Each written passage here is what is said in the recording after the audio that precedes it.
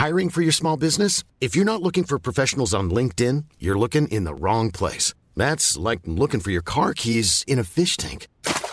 LinkedIn helps you hire professionals you can't find anywhere else, even those who aren't actively searching for a new job but might be open to the perfect role. In a given month, over 70% of LinkedIn users don't even visit other leading job sites. So start looking in the right place. With LinkedIn, you can hire professionals like a professional. Post your free job on linkedin.com/people today. Burrow is a furniture company known for timeless design and thoughtful construction, and free shipping, and that extends to their outdoor collection. Their outdoor furniture is built to withstand the elements, featuring rust-proof stainless steel hardware, weather-ready teak, and quick-dry foam cushions. For Memorial Day, get 15% off your Burrow purchase at burrow.com/ACAST and up to 25% off outdoor. That's up to 25% off outdoor furniture at burrow.com/ACAST. Since 2013, Bombas has donated over 100 million socks, underwear, and T-shirts to those facing homelessness. If we counted those on air, this ad would last over 1,157 days. But if we counted the time it takes to make a donation possible, it would take just a few clicks. Because every time you make a purchase, Bombas donates an item to someone who needs it. Go to bombas.com/ACAST and use code ACAST for 20% off your first purchase. That's bombas.com/ACAST, code ACAST. Coming up on today's episode, The Prodigal Son returns. Ben Elwood is back to continue our Sofia Coppola series with Marie Antoinette. I also review 2 graphic novels for you, Volume 2 of Something is Killing the Children and Ed Brubaker and Sean Phillips' Reckless. My name is Justin Hamilton and I'm rapt to be spending time with you here on Big Squid.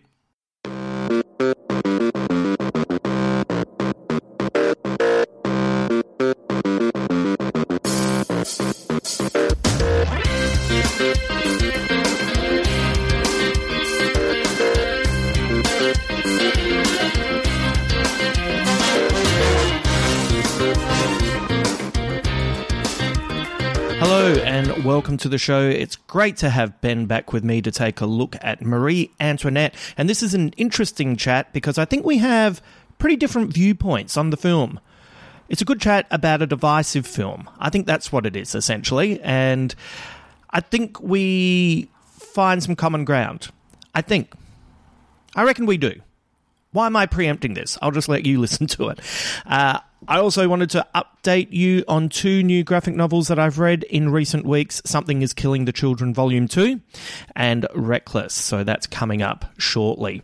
A reminder that next Tuesday I have an exclusive interview with author Ryan Hughes talking about his wonderful debut novel XX, a novel graphic. It is a big interview too. Ryan was very generous with his time for me and for you, and I just wanted to give you a heads up. So if you want to start his novel before I release the podcast, you have plenty of time to get it going. You don't have to.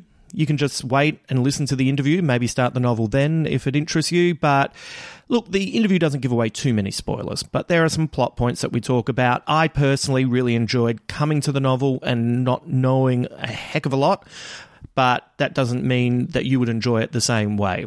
Either way, the interview is great. He's really fascinating, and it's one of my favourite interviews, even going back to my old podcast, Can You Take This Photo, Please? So I can't wait to drop that on you next week.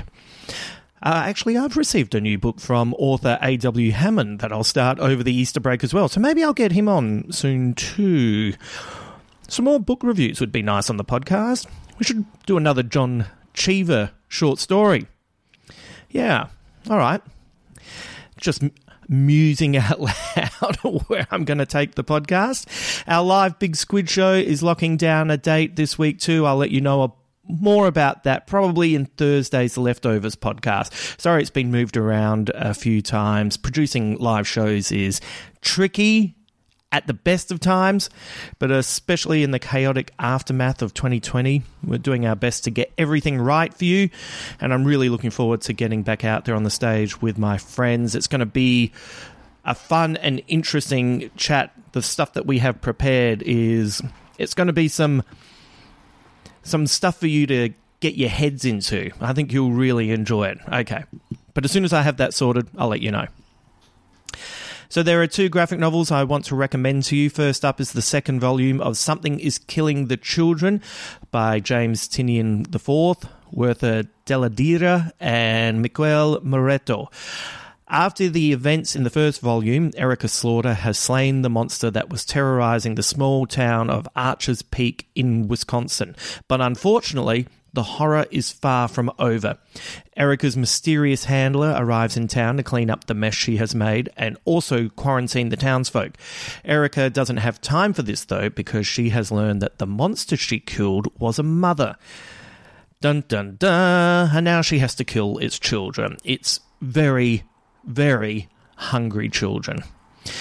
I like James' work at DC. I think it's pretty solid, but this is just so much better. The pacing and the dialogue are on point, and that leads to some wonderful characterizations. I love the lead character, Erica Slaughter, and not just for her name either.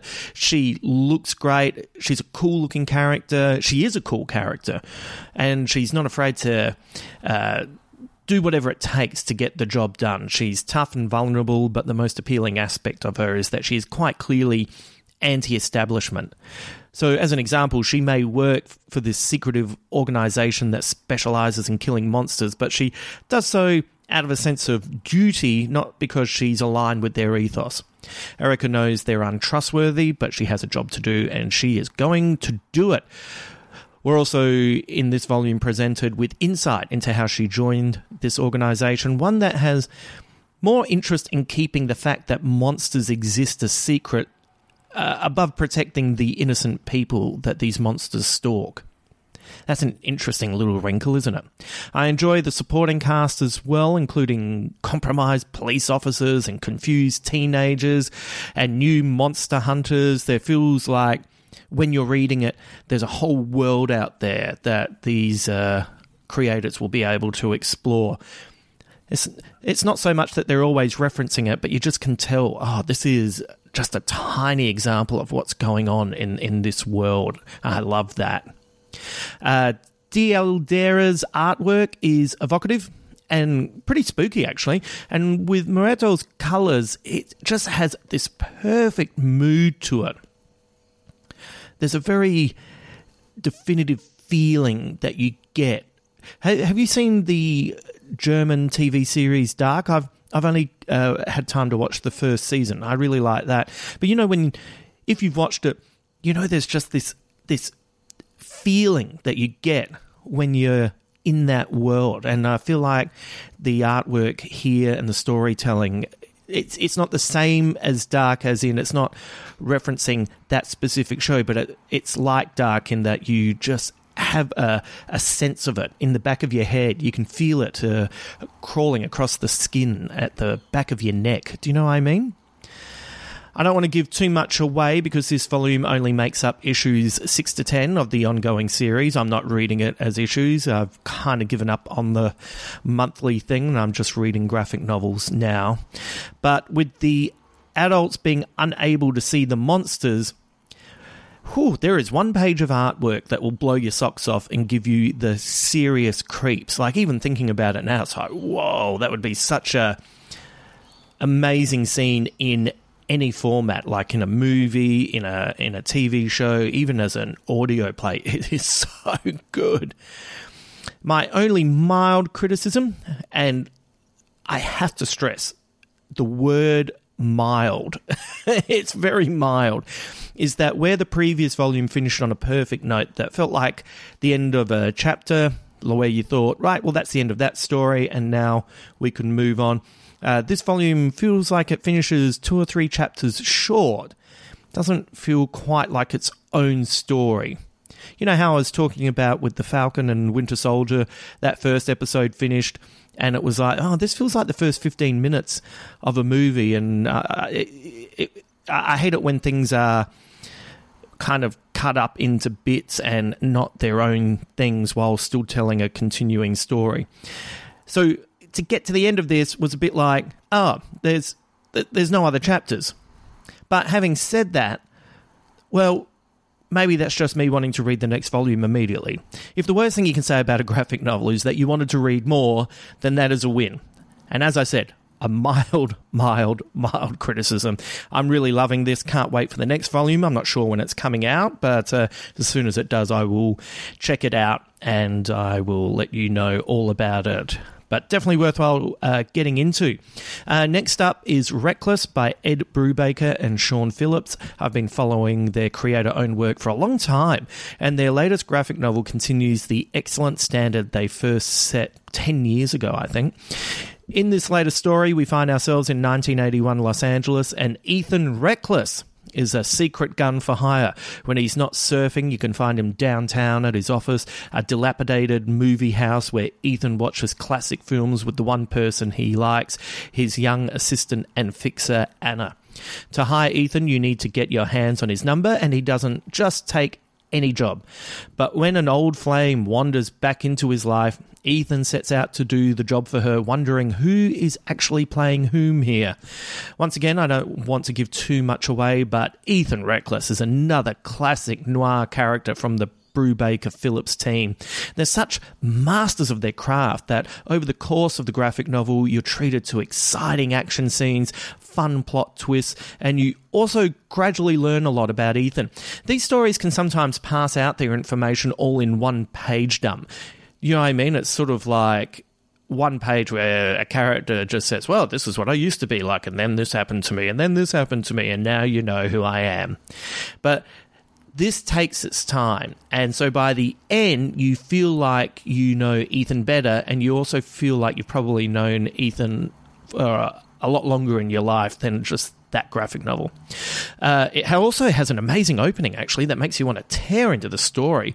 Like, I read this one night when I couldn't sleep and had intended to at least, start it. And then, when you read a little bit, when it's really late at night and then you eventually drift off. But that opening is so good. I stayed wide awake to finish it all in one sitting. And then I was awake a lot longer. It's really good. Brubaker and Phillips are amazing storytellers. The words are sparse and muscular. The artwork is full of character, whether it is portraying a thought on a person's face or a city at a particular point in time. I also have to mention the colours by Jacob Phillips, which are so beautiful. There are whole scenes that look like they've been coloured to resemble a faded Polaroid photograph on a warm summer's day.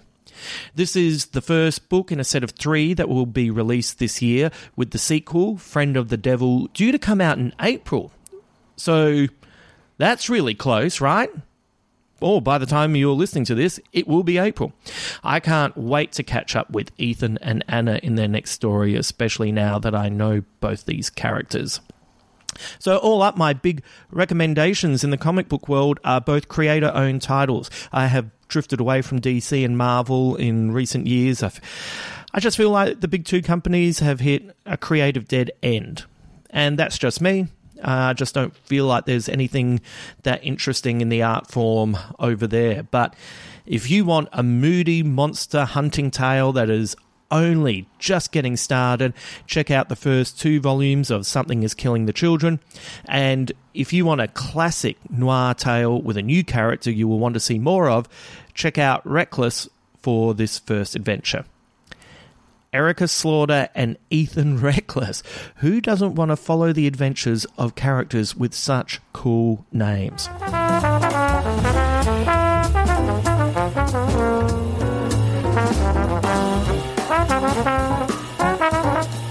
Now it is time to return to 18th century France, where the soon-to-be King Louis XVI, Jason Schwartzman, marries the young and naive Marie, Kirsten Dunst. The opulent French court is steeped in conspiracy and scandal.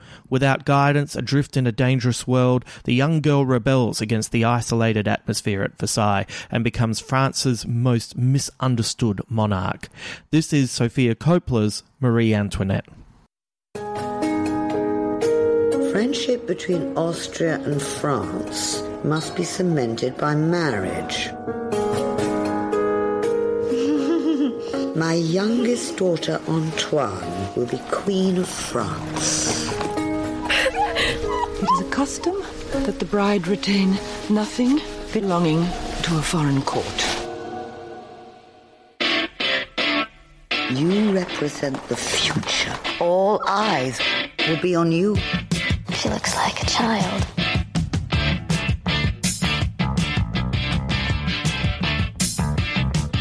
So, I've heard you make keys as a hobby? Yes. It'll be interesting to see how long she lasts. What on earth is going on with that young couple? It's a disaster. This is ridiculous. This, madame, is Versailles. The problems of leisure. What to do for pleasure. I do love a new purchase. I'm afraid the Queen has a somewhat artistic temperament. It's not too much, is it? Oh, no. Dream of the perfect life. This heaven gives me migraine. She spends like mad. People of France are hungry. The King and Queen are complete blunderers. Pleasure. Don't they ever get tired of these ridiculous stories? Can't you do something? I'm not going to acknowledge it. She was in the shrubs at dawn with various men. He has quite a reputation.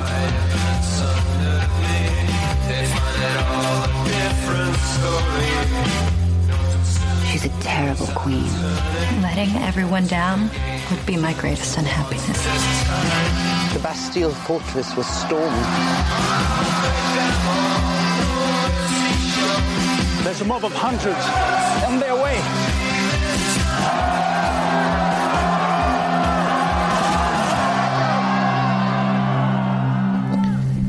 You've already got the giggles. Yeah. And that is... Do you want me to go through the questions, or do you just want to say to me what you wanted to say to me as I press record? No. I want to go through the questions. Okay. What I want to say is inappropriate for recording. You did just tell me a terrible story about you trying to be a man and save kids from seeing an awful experience with an animal that needed to be put out of its misery. And I asked you not to tell me, but then I said in a moment of weakness, tell me anyway, and I wish you hadn't told me. It wasn't pleasant. Look, it was... I'm not the man I thought I was. No. And who is? Yeah, that's right. Who is? Who is? I wouldn't have been able to do century. it. Yep. No, I'm on your side, but it was one of those stories where people are thinking, what's happened to this podcast? But it is one of those stories that was so horrific, it's pretty funny. Yeah. It's like one of those, sometimes life is so awful, all you can do is laugh, right? Well, there's... Absolutely. Like, that's exactly what that story was. One of the great survival mechanisms. Have you ever told that story on stage? I have. Yeah. I have, it feels like it needs to live further, even if the animal that you were trying to put out of its misery did not.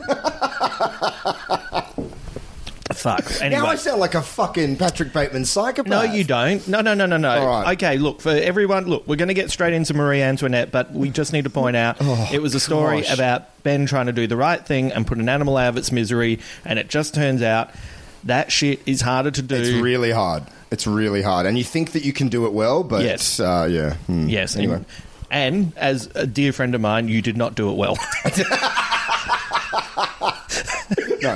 No.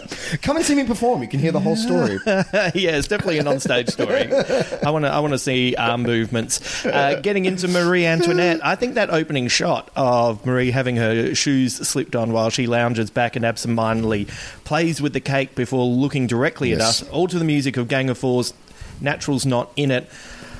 That might be one of my all-time favourite openings to a film. It's the best shot of the whole film. I think it's a wonderful, wonderful shot. Excellent. What was your reaction to that? Oh, I burst out laughing and and was really jazzed for what was to come. Yeah, it's a really audacious beginning, and it says a lot about where she's going to take the story. Yep. And it's it felt. I'll talk about this a little bit later on. That scene in particular, I'm not talking about content-wise, but kind of the spirit of it and the way it was put together. It felt a bit Kubrick to me. Yeah, actually, it's funny you say that because this movie reminded me a lot of Barry Lyndon. Oh, right. It reminded me of a much faster-paced Barry Lyndon, but some of those shot compositions that really looked like paintings. Yeah. Yeah, that was the vibe I got. And that kind of very subtle humour where it's taking the piss out of this culture and how absurd it is and all the ceremony and all of the bowing and just the ridiculousness of it. But not going hell for leather on it, just kind of subtly going, this is absurd. Yes. But yeah, very Kubrick. And I thought one of the best fourth wall breakings I've ever seen in a movie. Yeah. Very subtle. It was quite, it was, as you said, sitting here by myself watching it, I was a bit like, ooh. It was great. This is the third movie in a row that deals with the awful loneliness that women can endure while living in a world populated by people who know how to use you without bothering to understand you. And I kind of wonder, because when you look back, the film had up and down reviews when it first was released.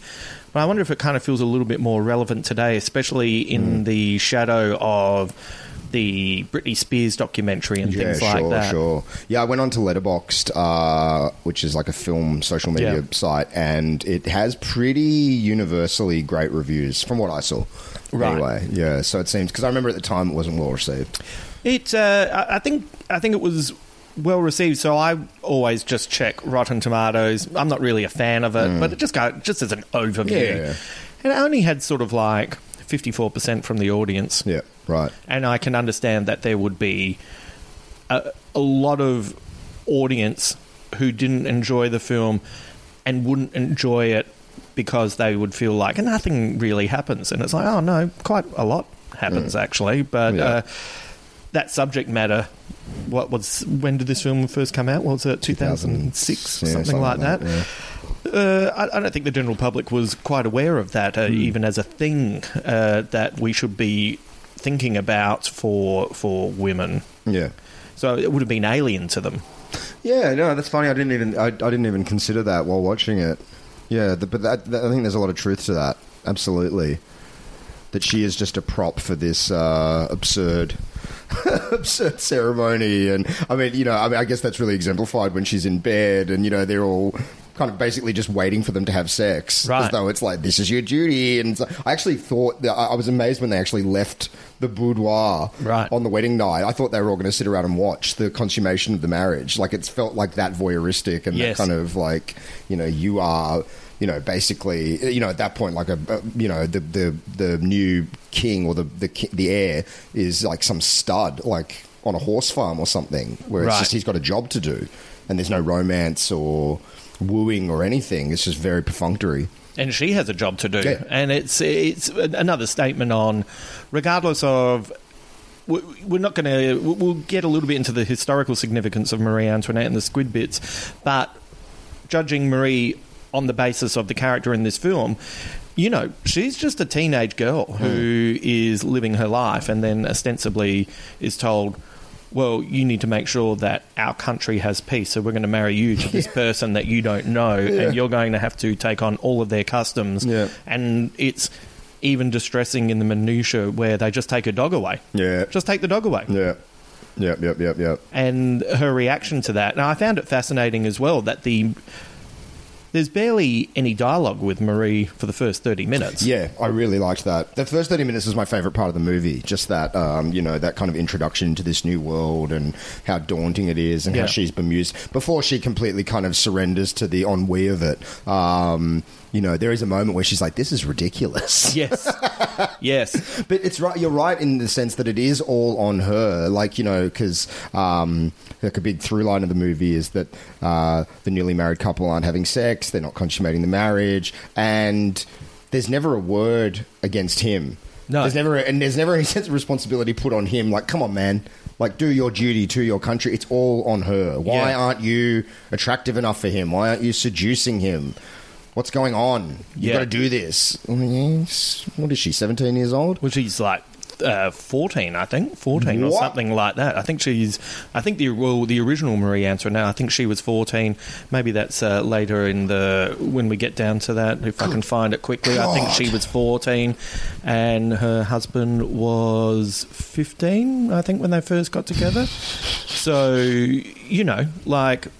that's all fascinating and awful. So, you can understand him, pardon the mild pun, not rising to the challenge.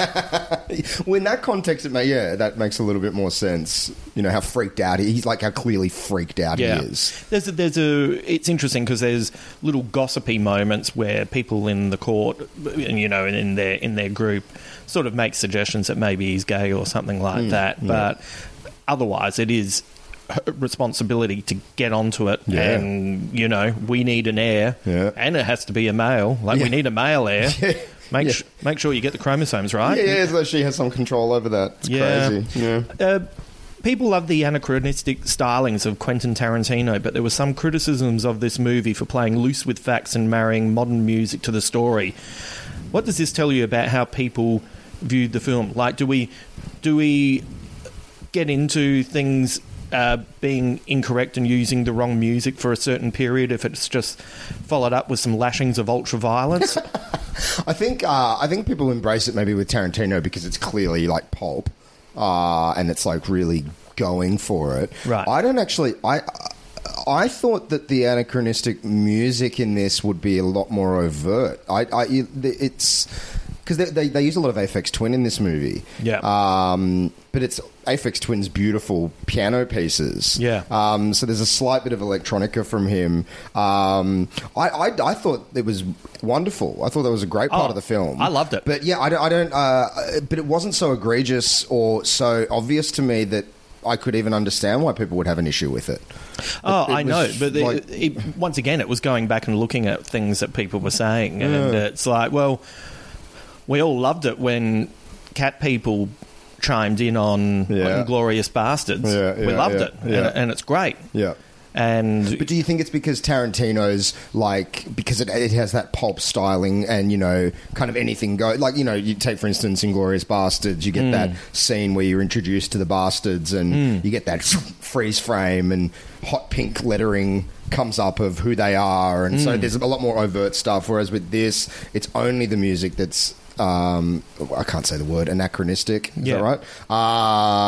So in that sense, maybe people at the time found it more jarring. Well, you see the blue Converse shoes amongst all the boots, all the shoes. Yeah, right. So there are other, and even some of the language and the way it's used. I just think, I think Coppola's just being more subtle about it. Yeah, right. Yeah. I kind of feel like this is a bit pulpy in ways as well. It's just not coming in with breaks.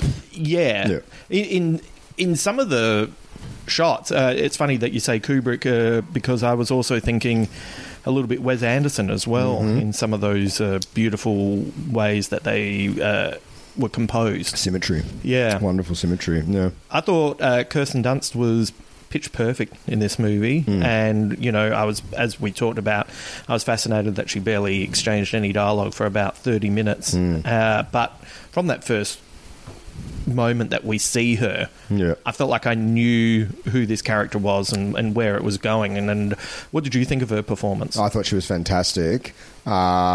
She's definitely for me the best part of the whole film. I didn't personally resonate very much with this movie, but I was on her side and enjoyed her performance the entire way through. What aspects of it didn't you resonate with? Look, because I have something in mind for me, so I'm curious. Look, we've discussed this a lot before. A lot of the time, a movie is judged not by the movie, but where you are in your head while you watch it. And there's plenty of movies that I've watched the first time and gone, and then watched the second time and it's, you know, broken my brain open. Barry Lyndon is a great example of that. First time I watched Barry Lyndon, I was banging my head on the back of the seat for 3.5 hours. Like, I am bored out of my fucking mind. Right. And then watched it the second time, and I think it's Kubrick's best movie. It's unbelievable. First of all, I have trouble with that period of history. I can't really resonate with all the, you know, the pomp and ceremony and all that. And I understand that this movie is, you know, somewhat critiquing that. But even still, that it's just that period of history. I just, you know, even just doesn't interest. Well, it's just like, come on, guys. You know, I often wonder, were there the cynics of the age just standing around doing it all, thinking in their head, this is fucking ridiculous. This is so stupid. What are we doing with these powdered wigs and these ridiculous palatial palaces and just the gaudy richness of it all? I guess it's that kind of whatever, that old hippie in me that's blanching against that kind of just, gross. Oh, yeah, it's awful. It's gross. Yeah. Disgusting.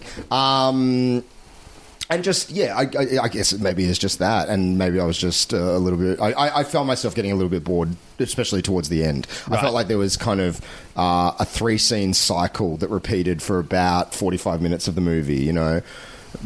King won't have sex with Marie Antoinette. Everyone judges Marie Antoinette. Marie Antoinette buys some silks and shoes to feel better. Right. Rinse, repeat. And I just felt after, whatever, the 3 repetitions of that, I was like, I get it. Yeah. Let's slice this down. I think I would have enjoyed this movie a lot more if it was 20 to 30 minutes shorter, a bit punchier. And I felt like there was an indulgence to it that comes from a very successful indie director being given a shitload of money and carte blanche. And I felt like it had... You see that in a lot of directors, you know, second or third movie, if they've really gotten successful, there's maybe a little bit of, if you just pull it back a little bit. Oh, yeah. I kind of didn't mind that because I felt like it was showing a glacial deterioration in the way things were going in the world. So I know what you mean about that 3-scene cycle, but over time those scenes started to just be slightly off until the very end. You have the very obvious scenes of her clapping at the theatre and no one joining in. And I liked that very much. And specifically, I don't feel like the final dinner scene has any resonance if we haven't seen all of those dinner scenes where the first time she has to sit there and she's overwhelmed by it, and then after a while it gets to a point where she's looking at her husband and going, oh, fuck, what do you mean I have to have sex with you? This is a disaster. And then eventually her just giving in and going, wee, and then finally them. And I actually found that scene quite poignant when she reaches out and holds his hand, and, you know, I felt like that was a complete cycle. So I didn't mind that because I felt like there was a definite rhythm to the repeat. I guess my main issue with it is the real life fact that, and I will once again get to this a little bit later, who gives a fuck about rich people? You know, I didn't want to go there, but yeah, that was a lot of it for me as well. Well, I was kind of sitting there going, is this movie trying to get me into the mindset of the average French citizen that wants to burn this fucking palace down? Because these people are awful. Right. And I, like, you know, I'm sitting, like, people talk about movies, you know, very kind of like, oh yeah, I watched a movie. But when you actually think about it, it's quite a big commitment to sit there for 2 hours with the blood pooling in your butt, staring at a focal point. 2 hours is a long time to just stare at something. And I think about halfway through, I was really like, am I really going to spend 2 hours with these fucking people? Like, I get it. I get that she's having a hard time with this whole process and it's all awful and everything, but my God, like the wealth and the ostentatiousness of it is not a place that I want to really spend much time in. So yeah, the whole I don't really care about rich people thing really, really resonated with me. Oh, without a doubt. Look, and rich people and their problems, and their self-created problems of the, you know, like, oh, you did not bow correctly, right? Oh God. Well, just skipping ahead a little bit, there were two famous women that this. There were two types of famous women that this movie reminded me of. And this one might be showing my age a little bit, but I felt like there was a Princess Diana kind of vibe to what was going on from... I remember very much when that romance first started, because it was reported everywhere, and I was young and saw it all in the news play out and all that kind of stuff. And I felt like there was... I'm not saying a direct parallel, but I felt like there was a reflection of some of that. Sure. And the other part of it, and this is how I kind of got my head into that, because my first reaction is to, you know, eat the rich.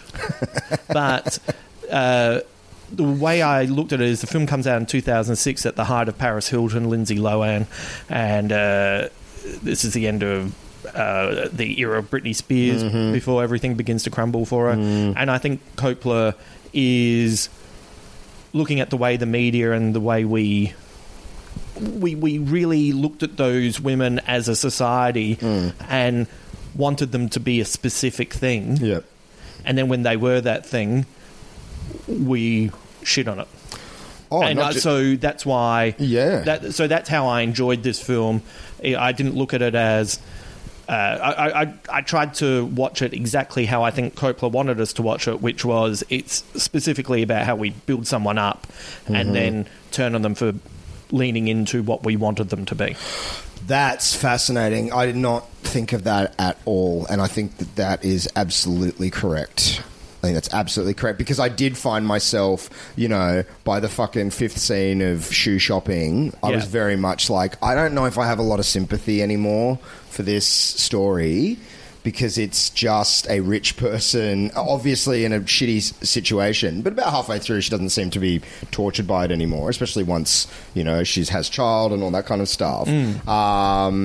But I think there's something to that very much, because there is this societal need. Have you ever seen the South Park episode about Britney Spears? No. It's one of the most savage takedowns of this culture ever. Right. Where basically the whole storyline is that for the harvest of the corn to come through, every cycle, society chooses one young starlet to build up and then just absolutely tear down in a sacrificial way so that the corn grows. And it's like it's actually... It's one of those few... There's probably a half a dozen South Parks that... It's not even funny. It's just horrific because it's so true. Yeah. And they called the savageness of Britney, 10 years before this documentary came out. And there's so much truth to that. So now you make me want to watch the movie again with that in mind. Yeah, I think it's more... I think it's a more fascinating... view, especially when you consider how young she is and you think of those women who were, regardless of whether you like them or not, or the mistakes they made or didn't make and the opportunities that they had, etc. From a media point of view, from a very young age, this is who you are, and we're loving it, and we're taking photos of you, and you're still trying to find your way. Absolutely. Regardless of whether I like you, you are still a young person trying to work out where you're going. Oh, totally. And then eventually the news cycle turns and someone new comes along and we turn on that person. That's one of the things... I'm not a Justin Bieber fan in any way. I'm indifferent to him, but I'm not but if you ask me to take a stance, I'm not a fan. But the thing that's appropriate, Justin. Yeah, no. I know some people who quite like his music, and but not a lot of 47-year-old men, right? No, you're incorrect. I actually really, I know. Like when I worked in commercial radio, which was awful, but there were heaps of. Like I made a flippant remark, and they were like, "No, this album's really good, and if you listen to it, blah blah blah." And I just, as someone who wanted to maintain a level of integrity, refused to listen and told them they were all fucked. Yeah. So no, you're right. I don't know if it's made for us. That's the thing. No. Like at the height of Bieber fame, when Koshy, what's Justin Bieber up to? It's like, dude, you're a 50-year-old man. Why are you talking about Justin Bieber? Yeah, that's it's not for you. Yeah, that's like. So I was showing some Machine Gun Kelly in his latest album, and I looked and I went, if I had a kid, I'd be rapt if they were into this. Yeah, sure. But it's not. But I'm 48. Yeah, exactly. And thank you for saying 47 That's before. Right, I appreciate that. But the thing that gave me some empathy towards Bieber is when I saw a story about him on, like 60 Minutes or something like that, and he's like 16, 17 at a mall making an appearance, and there are grown women who are our age fucking screaming over him, and you go, well, no wonder he's had some setbacks, because that's insane. Dude, I have nothing but empathy for these people. There was a moment when Justin Bieber was just about to pop, or maybe he just popped. He's like, whatever he was, 13, 14. Yeah. A child. Yeah. And he was on Sunrise, the morning show in, I think it's Australia-wide, maybe just Sydney, I don't know. No. And Koshy took him up to the big window that overlooks Martin Place to go, check out all your fans. And the mall is just, thousands deep of people screaming off their heads. And the camera cuts to Bieber, and this was what, 10, 12 years ago, a long time ago. And I remember even then, when I was at the height of my cynicism and fuck all these people, rah rah rah, I saw a glimmer of fear in that kid's eyes, and my heart fucking bled for him. This is child abuse. Right. He's a child. What are you doing? Yeah. Putting him in this position. He has...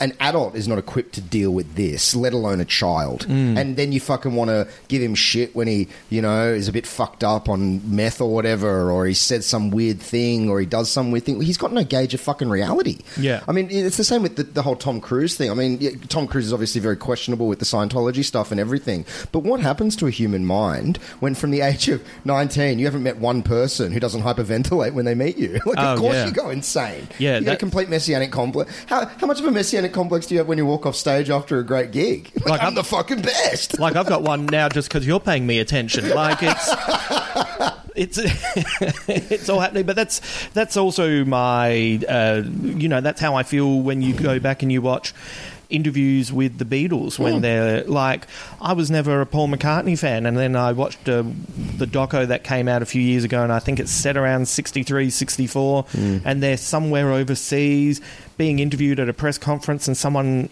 like a grown ass journalist has a crack at them about something. But anyway, it doesn't matter what it was about or exactly what was said, but Paul McCartney answered in such an articulate and beautiful way, and I'm sitting there going, he's 23. Like, and that's not 23 by our standards. That's 23 back then. And it's such a measured response. It kind of shifted my stance on him a little bit. And I think one of the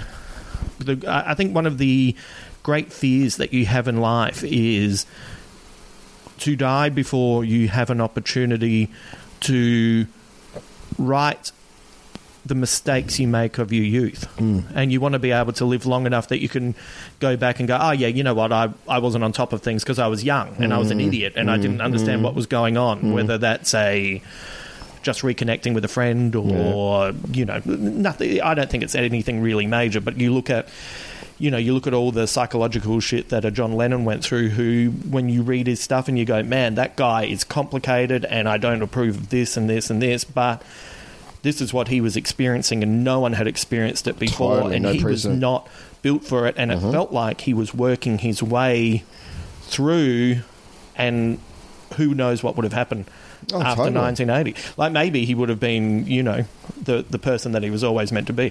But there's also the fear that, you know, he and Ted Nugent put out an album together. So, but you know what I mean? It's just, I mean, the judging that happens of celebrity, and I cannot believe I'm here defending celebrity because I'm no fan of it. No. But, you know, the piling on and the judgment and everything for a way of life that none of us has any idea what that is like, you know, to not be able to walk down the fucking street. And especially these days, it's not like in the past where it was like, you know, it was, you know, hey, look over here, a flashbulb goes off. Now it's, you know, some guy following you down the street with an iPhone going, hey, trying to get a reaction out of you so that he can sell it to TMZ for fucking $10,000. It's just, it's appalling. I can't even, I could not imagine a worse reality than being famous. And you see it with young YouTube stars, that Logan Paul guy that popped up big, you know, again, it happened, I think, when he was 19 or whatever.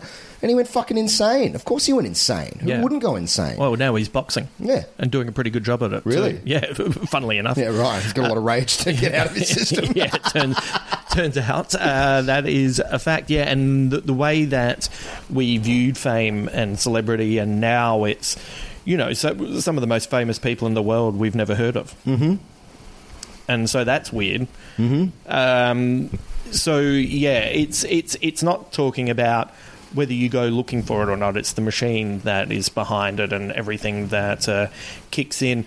And for the most part, I really like the character of Marie Antoinette in this film because she is just a kid who loves her dog and obviously gets put into this situation where she has all this responsibility thrust upon her without anyone at any point just sort of saying, what do you want? What do you like? Who are you into? Are you okay? Yeah. Do you want to do a podcast? Like, nobody...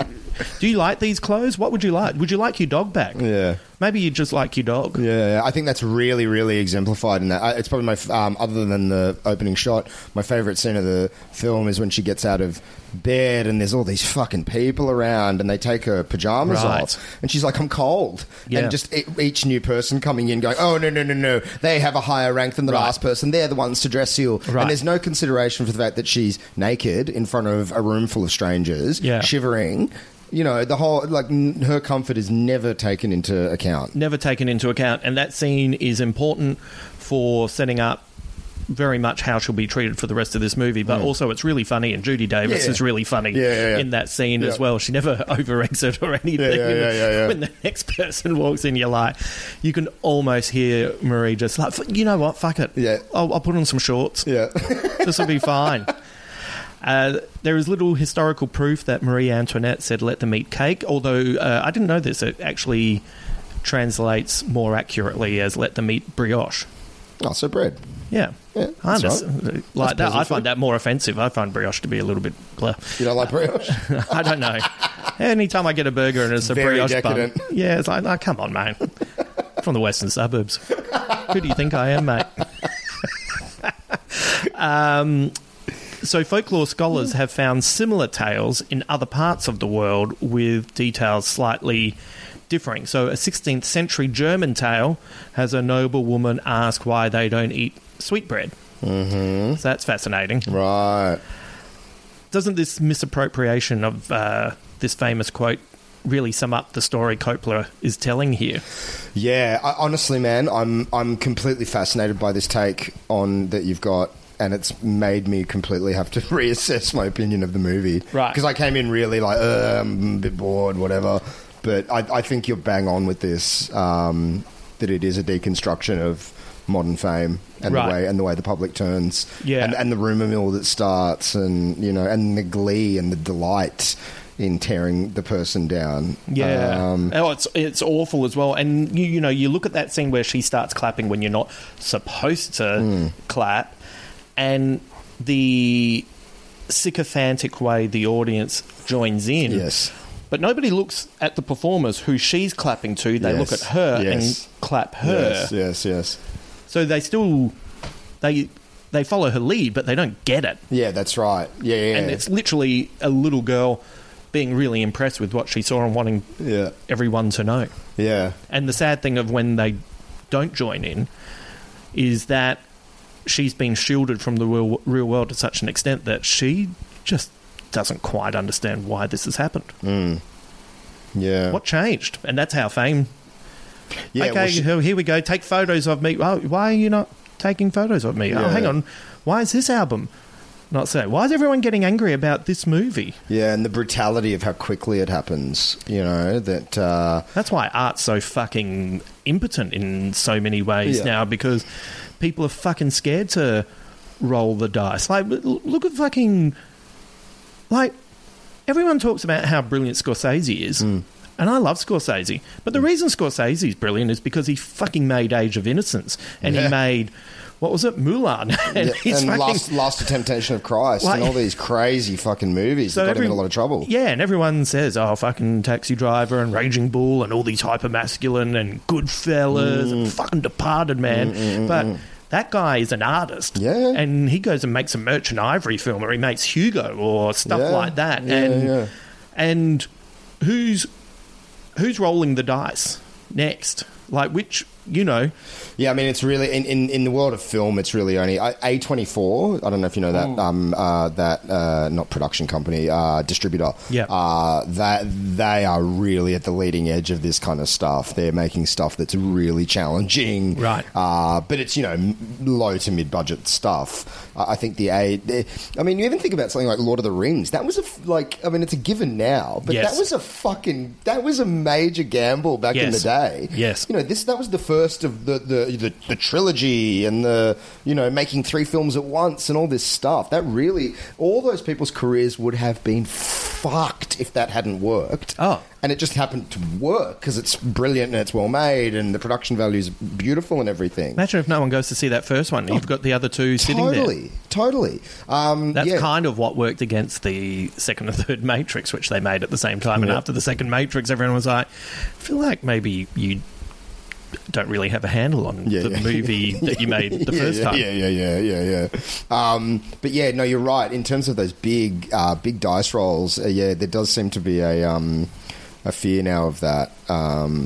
And just how savage, I mean, God, if critical reception was bad in the days of Britney Spears, I mean, that was before the fucking internet was, a full-fledged force in everyone's life. Now it's like, I mean, if a movie doesn't make $100 billion in the first 3 minutes that it's out, it's a fucking failure. Oh, yeah. Whoa. Yeah. It's funny to hear these movies talked about, which are talked about as whether they're failures or whatever, and then you look and see how much money they made, or you see, it's once again, we've said this many times, there is a lack of nuance in the conversation about anything, and this is how everything gets reduced to totally points. But the fact that the average moviegoer now talks about how much money the movie... Who cares? What are you talking about? Did you like the movie? Yes. Because if you liked the movie, that's all that really matters. Does it matter?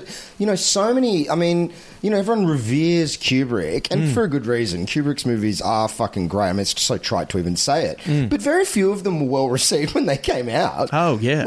Because they're really challenging, and they're really... remember when Eyes Wide Shut came out? Yeah. People fucking hated that movie. Hated it. And 20 years later, everyone's like, oh, actually, it's a really great movie. It just took us a while to fucking catch on. Yeah. Because it's so loaded, and, the Tom and Nicole thing and everything.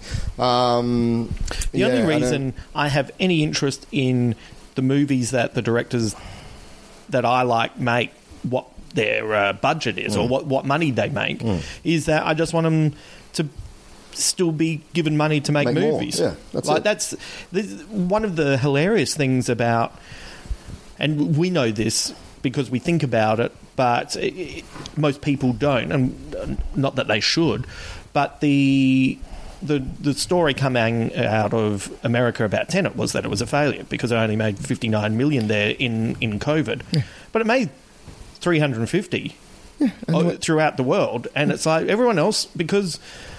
just because your country doesn't know how to fucking deal with COVID doesn't mean... Well, in context is everything, right? If there's no fucking cinemas open, then the movie can't make any money. Right. But it's, But to report that it completely failed is incorrect, because it actually did well in the places that it could do well. That's actually the narrative there. And if box office is a mark of quality, then we're fucked. We're more fucked than even you and I realise, because, the Terminator franchise is one of the biggest money makers ever. That god-awful, soulless, dead-eyed Lion King remake was a huge success. Right. I tried watching it, it was just unbearable. What is even happening? These fucking awful photorealistic animals with no expression in their face. Simba's grieving the death of his father, and there's no sadness in his eyes or anything. Just this, puppet-like mouth. Dad! Meh. Oh, that made fucking $1 billion. Right. Awful. Transformer movies. Yeah. They've made a lot of money. Yeah, of course. Like stacks. Terrible. So the story focuses on Marie and a loveless marriage. And it's funny, why do we project such high expectations on women and then punish them when they don't live up to them? And is that just a women thing, or is that a man thing in modern times as well? Do we do that as much with guys? No. I look, God, that's huge. That's I think that goes back thousands of years. Yeah. I think that's just an ingrained thing in society. It's ownership, isn't it? It's. I mean, that was the thing that I kept thinking last night. Like, this is, she's property. Yeah, that's it. Like, there's and again, that goes back to this no autonomy. No, hey, are you okay? Do you like this? It's like, that's irrelevant. You are.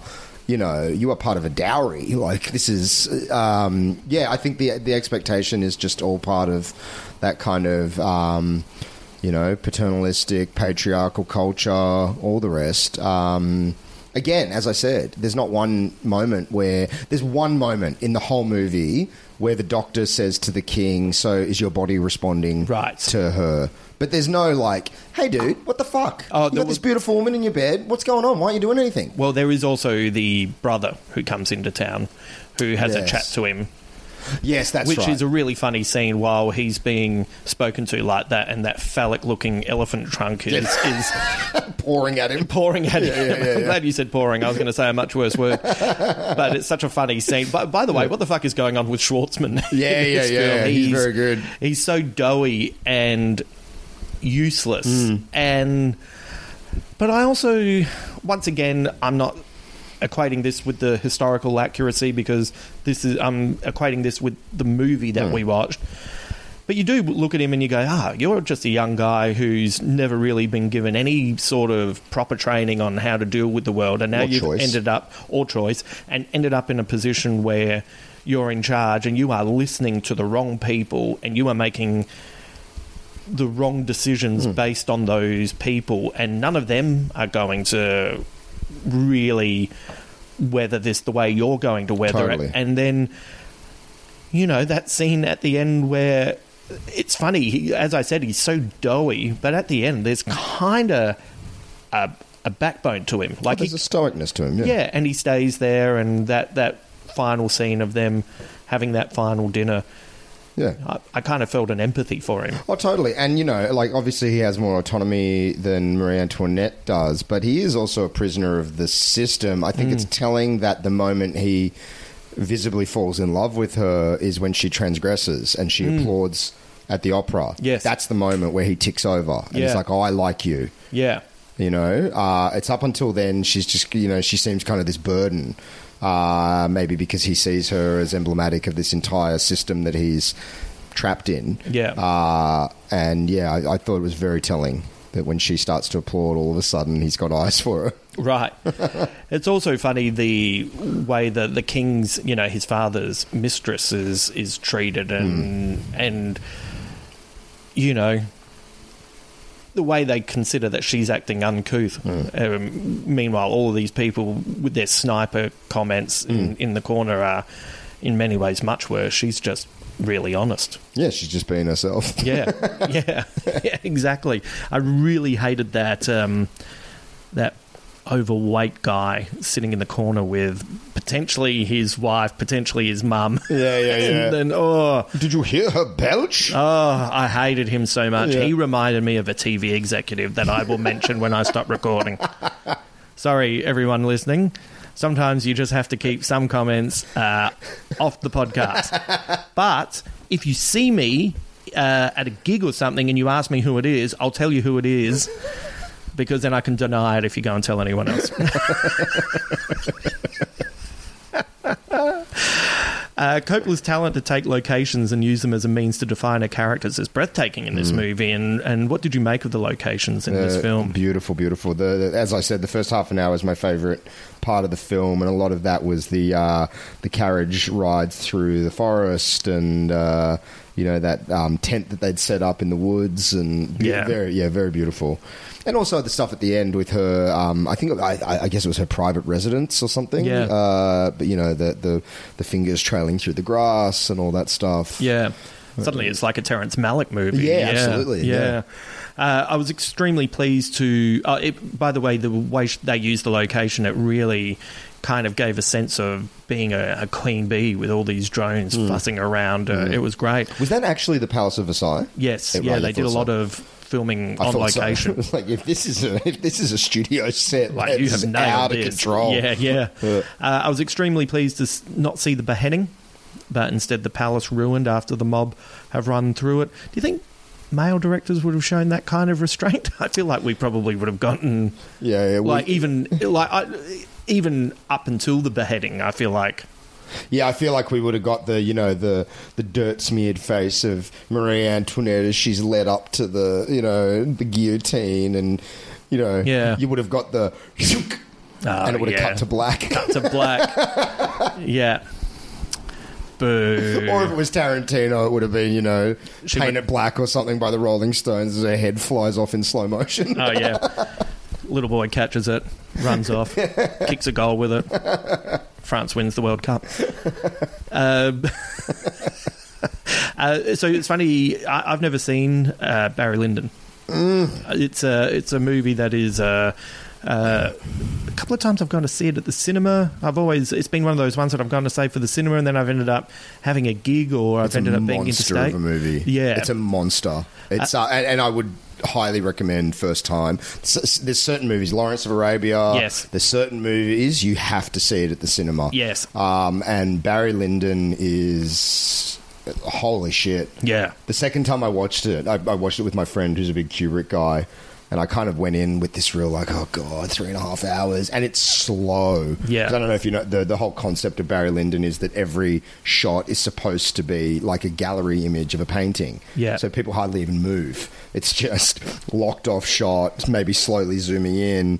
But when you can get into that headspace, it is breathtaking. Right. Just on a filmmaking level. I think, and that's when I say I think it's Kubrick's best. The second time I watched it, I was just like, how are you even doing this? Right.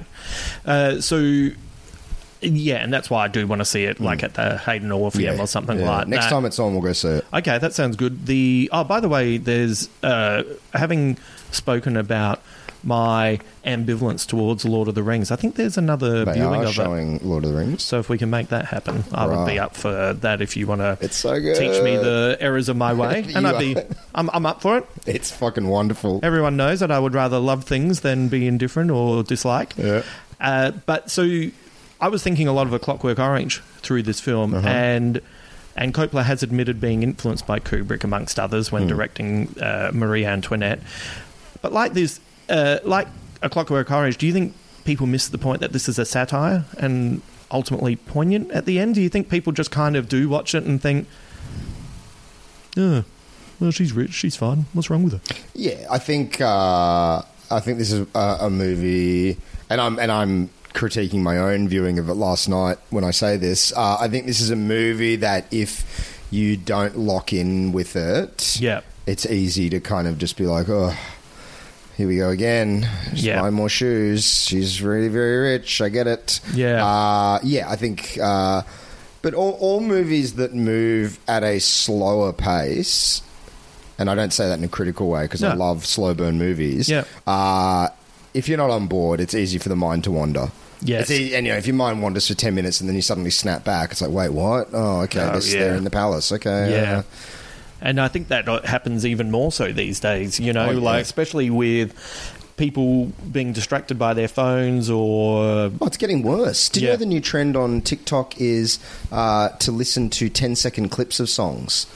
A kid was listening to songs on TikTok, and after about 2 minutes, I was like, can you just land on a song? This is schizophrenic. Right. I was like, no, this is what we do now. Just 10-second clips.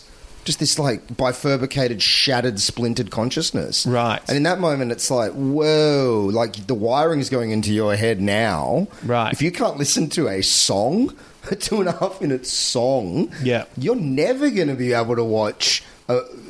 forget Barry Lyndon. That's never going to happen. But you're not even going to be able to watch Mad Max Fury Road without getting bored. Right. Crazy. It's all Sesame Street's fault, isn't it? With the quick editing, isn't that where all of this started? Probably. It's sometimes I try to, keep an eye on things that kids are into and kind of look at them, and it's funny the TikTok dances and the miming. And you watch it, and you see these people with these kids with tens of thousands of followers, and I'm watching it going, this miming is awful. Terrible. Like Milli Vanilli would be rolling around in their graves. Yeah. Like this, it's so bad, and it's just, Dude, in lieu of, they say that you're truly old when... It's not just that you don't understand the youth culture, you're actively horrified by the youth culture. Right. That's when you're officially like you're past your autumn years. One of the biggest YouTube stars is a 7-year-old boy in America. This kid gets like millions of dollars a year from revenue from YouTube, and all he does is open toys. He just opens toys, right, and plays with the toy. So that is, if that makes me old to find that horrific and appalling, great. I'm ready for the retirement home. That is fucked up. What are you talking about? There's no art. That is the literal definition of content. Yeah. You know, I despise that fucking word, content, but that's content.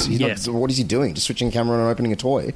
Yeah, that's funny. I really don't have an emotional response to that either way. I'm more horrified by a friend who works in radio. I called him and gave him, like, I'll come up with ideas and I'll say, there's nowhere I can use this, so if you'd like to use it. And what's a movie you saw once that you didn't like, that you saw later and then went, I actually watched this incorrectly. So, which is stuff that we've talked about before.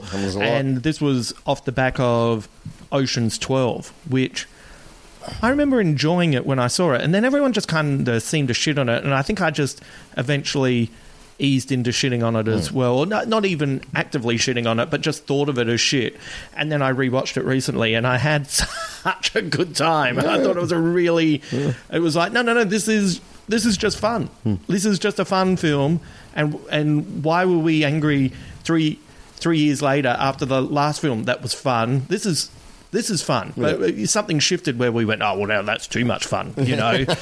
And so anyway, I made that suggestion, and he changed it to... So my talk topic was, ring up and let us know a movie you once saw that you didn't like, that you saw again and realised that you loved. And he changed it to, ring up and let us know a movie you once saw. And I was like, and I said to him, that's what? And he said, no, your idea is actually just a bit too difficult for people at home, you know, getting their kids ready for a movie you once saw. I once saw Star Wars. Thanks, mate. I once saw The Matrix. Thanks, mate. What? I'm speaking out of turn here. This is unfucking believable. So that's what I get. So if that kid opening toys is making him money, I'm actually more fine with that than that.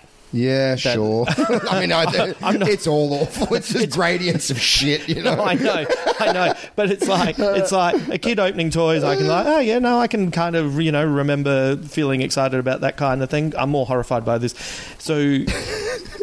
So I'm speaking way out of turn, but I've kept enough back from the listeners, and I want everyone to enjoy this story because my friend works on a radio show, and some of the hosts have just been a bit blue, right? Just been a bit blue in their humour, and it's breakfast radio. Yeah. Anyway, wait, are we talking blue like bawdy blue, or like 21st century blue, 2021 blue, where you know everything's problematic?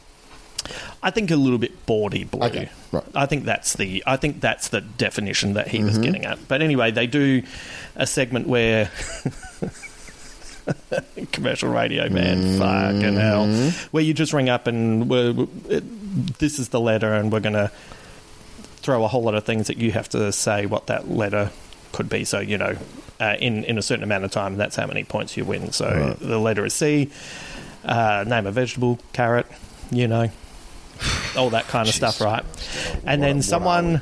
So the question was for this contestant: name a part of the body beginning with C. Cock. So this woman said clit, and they kept going and they ignored it. And then at the end, one of the hosts, my mate, was like, "Just ignore it because it's a contestant, so you just ignore it and just keep moving forward. That's what you're meant to do." Yeah. And then when they were going back over the scores, one of the hosts said, interesting answer for naming a body part. I guess you could have used that also for something that you'd eat. And my mate was furious about that, and I couldn't stop laughing because all I could think was, I don't want to have a job that I get upset about something that is, to be honest, from my perspective, mildly funny for commercial radio. Yeah, of course. and not like, God. Like, they didn't say anything. No. And most most kids wouldn't have picked up on that. Yeah, of most course. adults wouldn't have. Like, if you use your theory that we can't put up the topic, what's a movie you once saw that you didn't like, that you saw again and you did like, because it's too difficult to get their heads around, guess what? No one's picking up on that, because that's an answer to a question in a fucking game that is whatevs, no big oops. Yeah. And that answer or that joke's probably come like 55 seconds later. But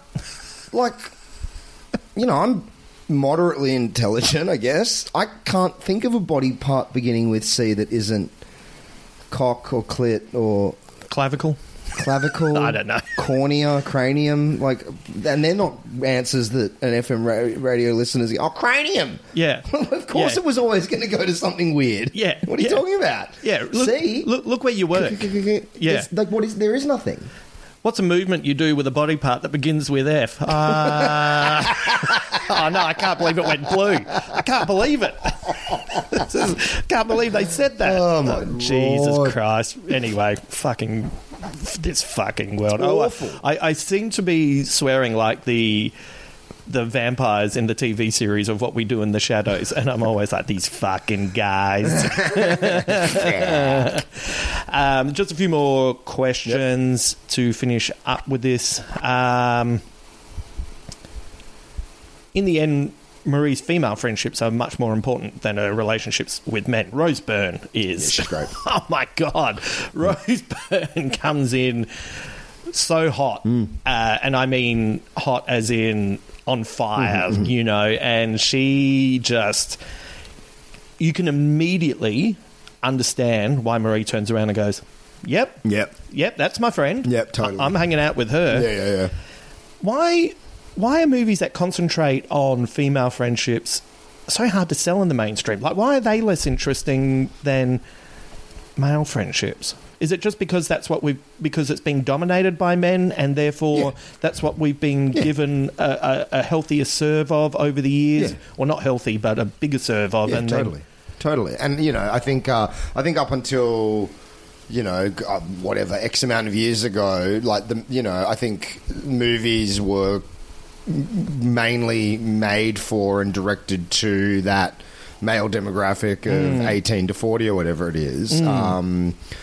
But not every, but I've seen a lot of movies about female relationships.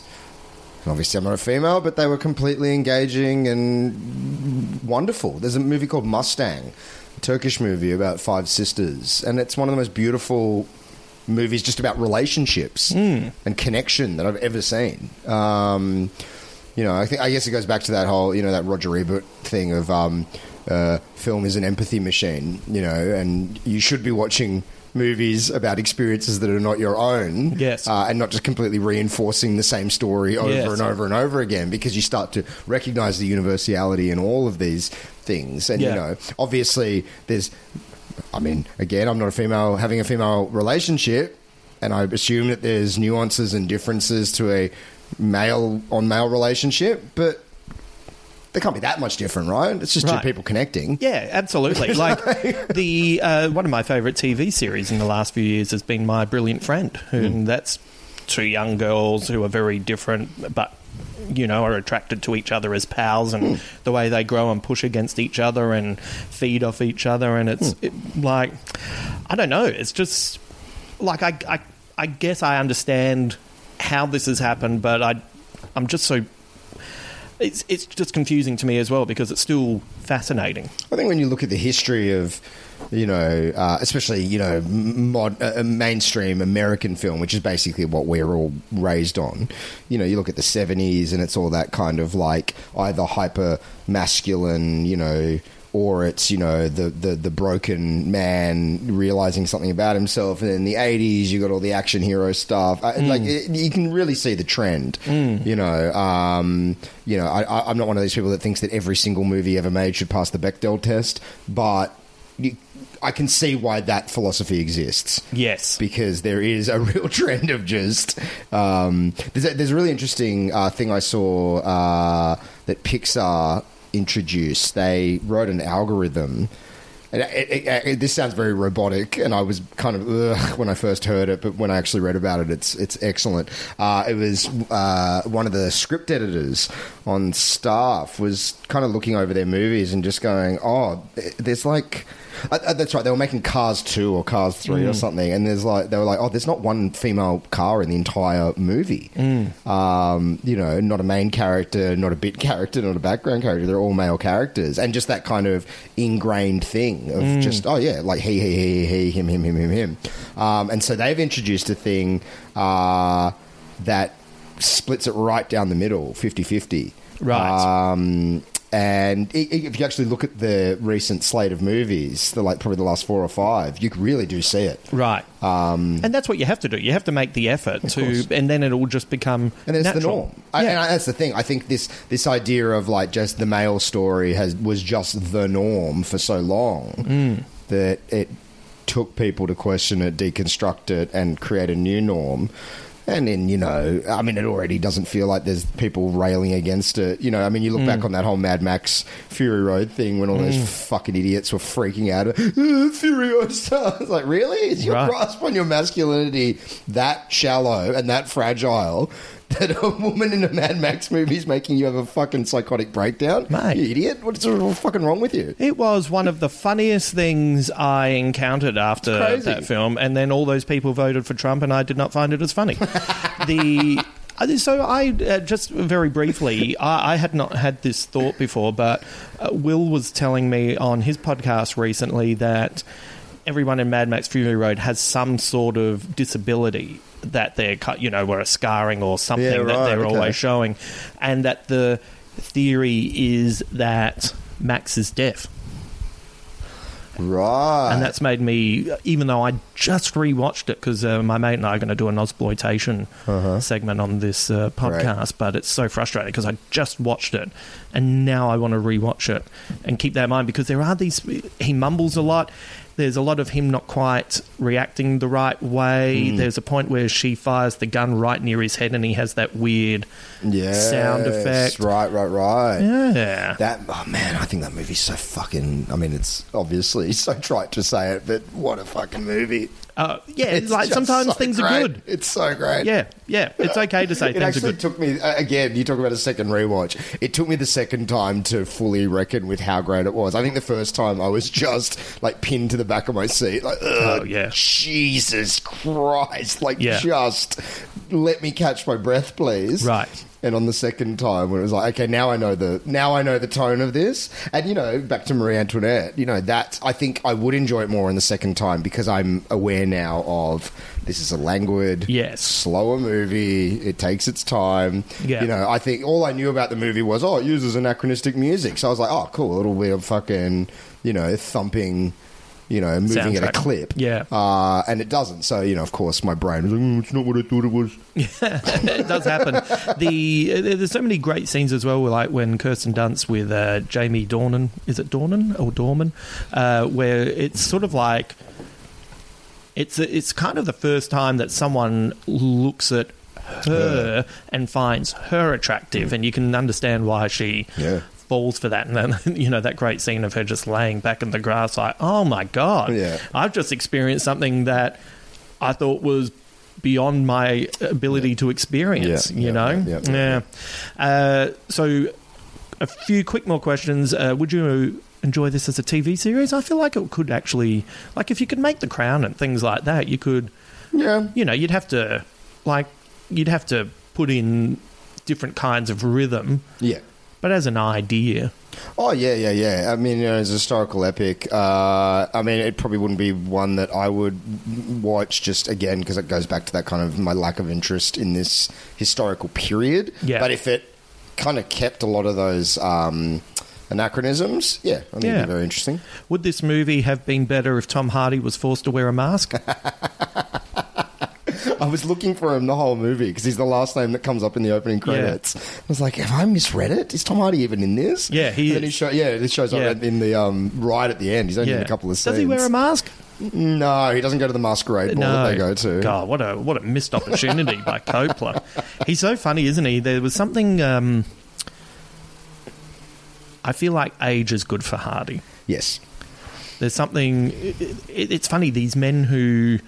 Like Clooney. Age was good for Clooney. It gave them something that kind of defined them a little bit better. Yeah. He's very beautiful in this movie. Yeah. Tom. He needed to get a bit rough around the edges to be truly interesting, I think. Yeah. Although he's not in it very much, so he's not given a lot to work with, to be honest. He only gets about 4 or 5 lines. But even just kind of I don't know, like you think of the first time you see him in Inception, and he just comes in hard with just a slightly more, as you said, rugged masculinity, which kind of contrasts nicely with the beautiful cheekbones and the lovely lips. Speaking of that rugged masculinity, just back to Mad Max for 1 second, one of the criticisms that drove me fucking insane was this whole, like, he's not a masculine Mad Max. He lets the women do everything. It's like, in my definition... I mean, I don't like masculine, feminine definitions, but if you want to fucking go down that route, isn't one of the most masculine / adult things you can do is to cede control of a situation that you are clearly not fit for? Like when he hands the rifle to Furiosa and goes, do it.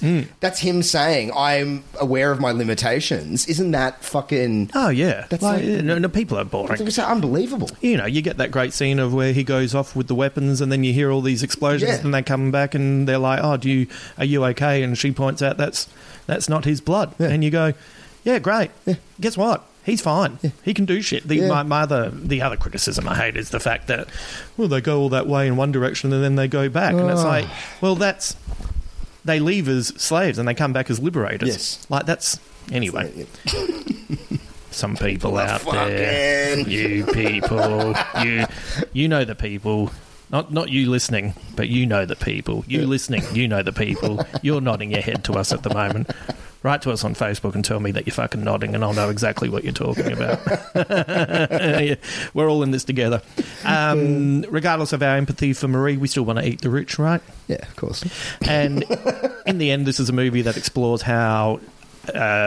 she emotionally became a figurehead for all our outrage rather than the useless men behind the scenes making the decisions. Louis XVI is told not to give money to the American Revolution, but Marie is labelled the Queen of Debt. Do you have any last thoughts? No, I think you summed it up very well. I think it's easy, and this probably goes all the way back. I watched the recent episode of WandaVision where they bring up the Salem witch trials. Yeah. That's a great example of it. It's like, burn her. Yeah. Like, oh, come on, man. Take some personal responsibility. Yeah. No.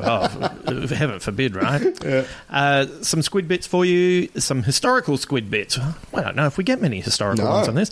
Marie's love affair with the Count Fersen continued for the rest of their lives, although there isn't definitive proof that it was consummated. Fersen helped organise a failed escape plan for the royal family after they were taken to Paris. The scene at the end of the movie with the prince and princess saying farewell before fleeing the country, where in reality the Duchess de Polignac, which is Rose Byrne, she did take refuge in Switzerland, and the Princess de Lamballe did initially leave for the safety of England, but returned later at the request of Marie after she and her family were caught trying to escape. The princess remained with the royal family until her arrest, and after refusing to sign an oath renouncing the monarchy, she was mutilated, beheaded, and her head was mounted on a pike and paraded past the prison window of the doomed queen, which... Jesus Christ. Just people are fucking awful. Like, I know that... don't get me wrong, I know awful things were happening, but Jesus, fuck. What is happening? The puppet shows they used to do with the dead bodies. No. Yeah, they used to attach marionette strings onto the headless corpses and do these theaters of the grotesque. Oh my god! Before beheadings, it was just what before beheadings? Well, no. After they're dead. It was like a conveyor belt of beheadings. Yes. But they'd have these marionette shows of dead bodies. But as the side entertainment between beheadings, just unbelievable. You know what? My fear would be that I'd be beheaded and then they'd reattach my head and then I'd be strung up like a marionette and then I'd end up in a remake of The Shape of Water. Or you become a ventriloquist dummy doing your old jokes. Oh, no. Not even the good ones. Not even the good ones.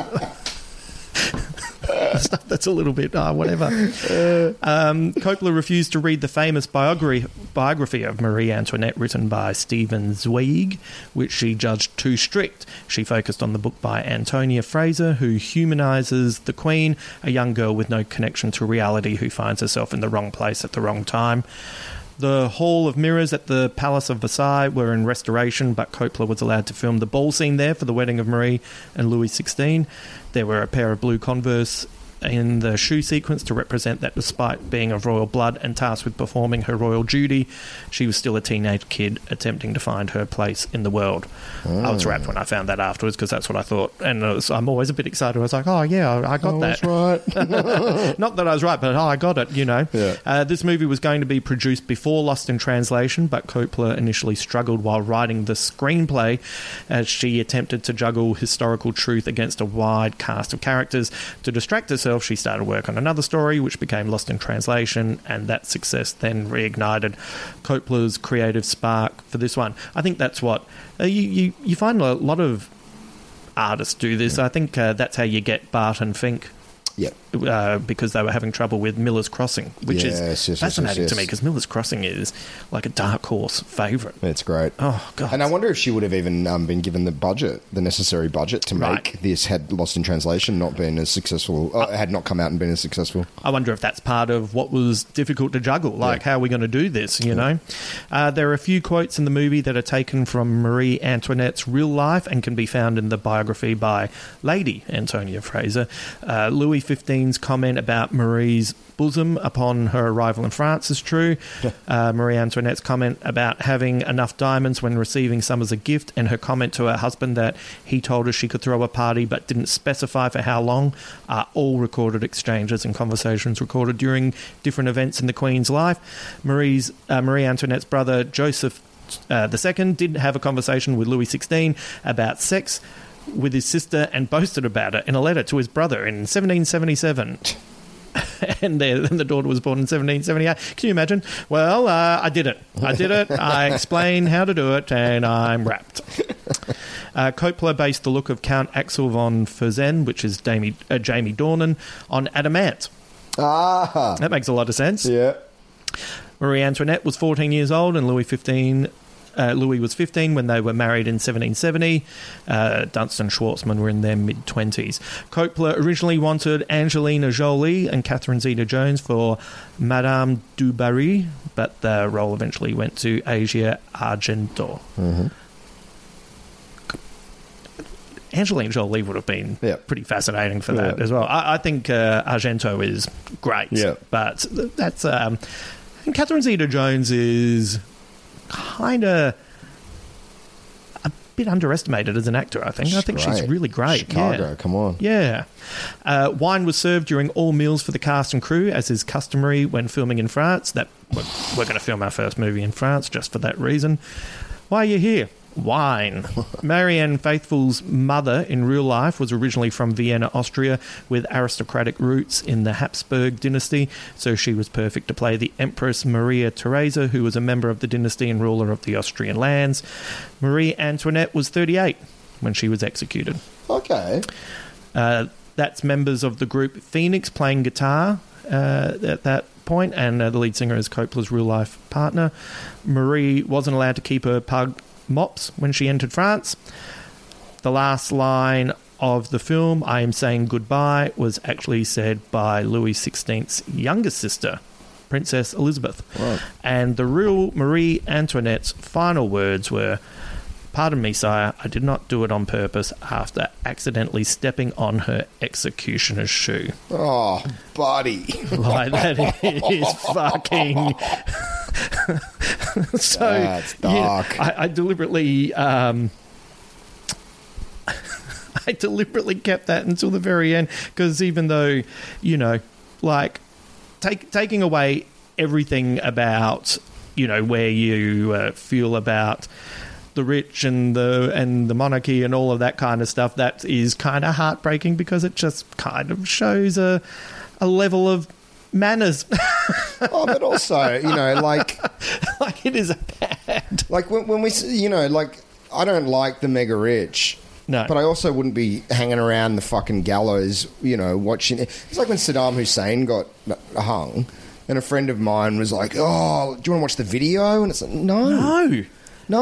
What? That doesn't mean that I'm not, like... I mean, it's the same when, when they fucking got Osama bin Laden and everyone's partying in the streets. It's like... I think this says bad things about you. I'm not saying that the guy was good or that he deserved to live or whatever, but why partying that he got shot in the fucking face? Like, what the fuck? Yeah. Like, it's a strange... I don't know. Like, I don't like Jeff Bezos, but I'm not baying for his blood. No. I think it says bad things about people when any kind of mob against anyone, rich, poor, black, white, whatever it is, when people are calling for death, something's gone very, very bad. Yes, as a celebration as well. Like, we need justice. Yes, justice, not fucking blood mob justice, And I think, and once those things happen, they spin out of control very quickly. I think it's very telling that one of the main architects of the French Revolution himself, in the end, got his fucking head lopped off. Yeah. That's what you see now with all these fucking Ted Cruz and Josh Hawley and all these maniacs trying to court the Trump mob. It's like, you're trying to ride a cyclone. What the fuck are you thinking? Yeah. You really think you can control this? You can't. This is so far out of your realm of being able to manage. I don't know what you... I'm not a big student of history, but I know enough about history to know you don't you don't control an angry mob. No, it just says so much awfulness about the worst aspects of human nature. Well, our next film is Somewhere, and I'm excited about that because I had a little bit of a Stephen Dorff renaissance recently with the third season of True Detective. Ah, cool. When you see someone pop up in a TV series that you haven't seen for a while, and they're really good. Yeah. And there's something about Stephen Dorff where it's like, there was a moment where you went, this guy is about to go boom, and it didn't quite happen. And he kept working and stuff like that, so I'll be interested to go back and check out this film, and maybe you should watch Marie Antoinette and give me another opinion. Sure. No, you don't have to do that. If I have a spare 2 hours, I'll do it. If you have a spare 2 hours.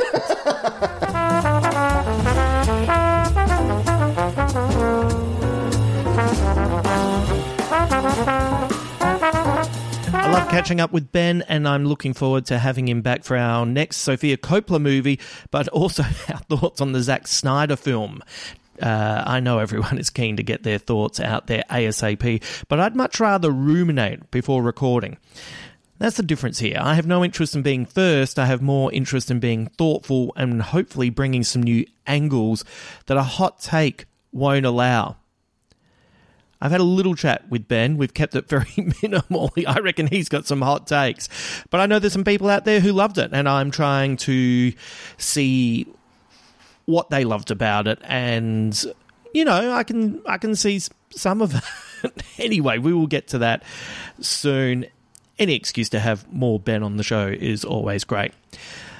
Also, with that in mind, this is why Rove and I haven't spoken about The Falcon and Winter Soldier yet. I have to say, I was really underwhelmed with the first episode.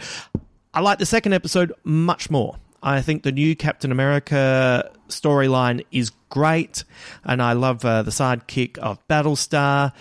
John Walker originally turned up in the Captain America comics I read as a kid, so I remember him coming in and taking over the mantle. It was done differently in the comics, but I just think it's great, and people getting really upset about it. This is not my Cap and all this kind of stuff. Fantastic. That's good. That is what's making the show pop for me. I think I'm really hoping they follow this through all the way. This is a great, great turn for the Marvel Universe. So, and look, I have to say, I think the heroes, Sam and Bucky, I think they're at their best and most interesting when they're in contrast to the new Cap and his sidekick. Them by themselves has been okay. Them together has been a little bit better, but sometimes I feel like they're pushing it a little bit. But when the two of them are opposite, What did someone describe the new Cap as looking like? Like the old guy from Up as Cap. I saw that online. It made me laugh a lot. Brutal to Wyatt Russell. But anyway, when our heroes are opposite those new Cap and Battlestar, I think that's when they really pop, and that's a really interesting storyline. So anyway, let's wait to see where that goes, and then we'll bring Rove in to have a proper chat about it. Later this week, I'll have the next podcast covering The Leftovers. Only 3 episodes left in the first season, and I am excited to cover what happens next. I've learned and remembered a lot about the series with this close rewatch, and it's been really fun. Like, I love this series so much, and I haven't watched it in quite a while, so thank you for inspiring me to go back to it, and thank you for all the great feedback on those particular episodes. I love spending time with you, and I want to hear your thoughts. Not just on The Leftovers, on everything. You know, as an example, in our private Facebook page, Marlis Andrew is one of the guys who gave me something to consider when reviewing Snyder's Justice League, and I'm grateful to him for expressing his thoughts. As you know, I don't particularly like Facebook as an entity, but I love our page, which feels totally what the internet should be. Interesting people coming together and sharing their thoughts and being respected for those thoughts. If you're not a member, come and join. All you have to do is ask. It's just a nice place where we can talk about what we're loving without fear of spoilers. Or if you don't have much time in your day, just join our open Facebook page to discover what else is coming up. Or you can find me on Instagram or Twitter. Anyway, whatever works best for you. To my Melbourne listeners, I'm sorry I'm not coming down for the Melbourne Comedy Festival this year, but maybe we can do something later in the year. I'd love to see everyone down there and bring a show. You know, maybe we'll bring a live Big Squid. Let me know if you'd like something along those lines. Once again, the Facebook page is probably best. Actually, why don't you tell me if you're in Melbourne or wherever, really, if you would like a live Big Squid and who you would like to have on. I'm guessing if you're in Melbourne, we should get Tony Martin, right? Yeah, that feels like a no-brainer. If you're enjoying the podcast, please leave us a nice review online and continue recommending us to your friends. I've seen you doing that online. It's really appreciated. We're building nicely, actually, so I appreciate all the help that you send this way. More coming up, and remember, next week we have the big Ryan Hughes interview. He's an absolute champion human being and so interesting. I think you're going to love it. Let's finish with a quote from photographer Diane Arbus. "A photograph is a secret about a secret. The more it tells you, the less you know." Until then.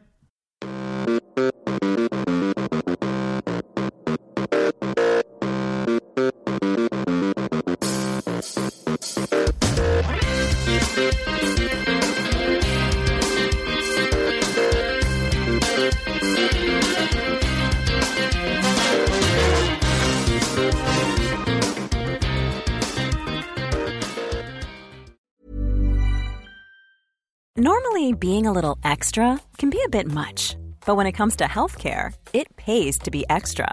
And United Healthcare makes it easy with Health Protector Guard fixed indemnity insurance plans. Underwritten by Golden Rule Insurance Company, they supplement your primary plan, helping you manage out-of-pocket costs without the usual requirements and restrictions like deductibles and enrollment periods. So when it comes to covering your medical bills, you can feel good about being a little extra. Visit UH1.com to find the Health Protector Guard plan for you. Planning for your next trip? Elevate your travel style with Quince. Quince has all the jet-setting essentials you'll want for your next getaway, like European linen, premium luggage options, buttery soft Italian leather bags, and so much more. And it's all priced at 50 to 80% less than similar brands. Plus, Quince only works with factories that use safe and ethical manufacturing practices. Pack your bags with high-quality essentials you'll be wearing for vacations to come with Quince. Go to quince.com/trip for free shipping and 365-day returns.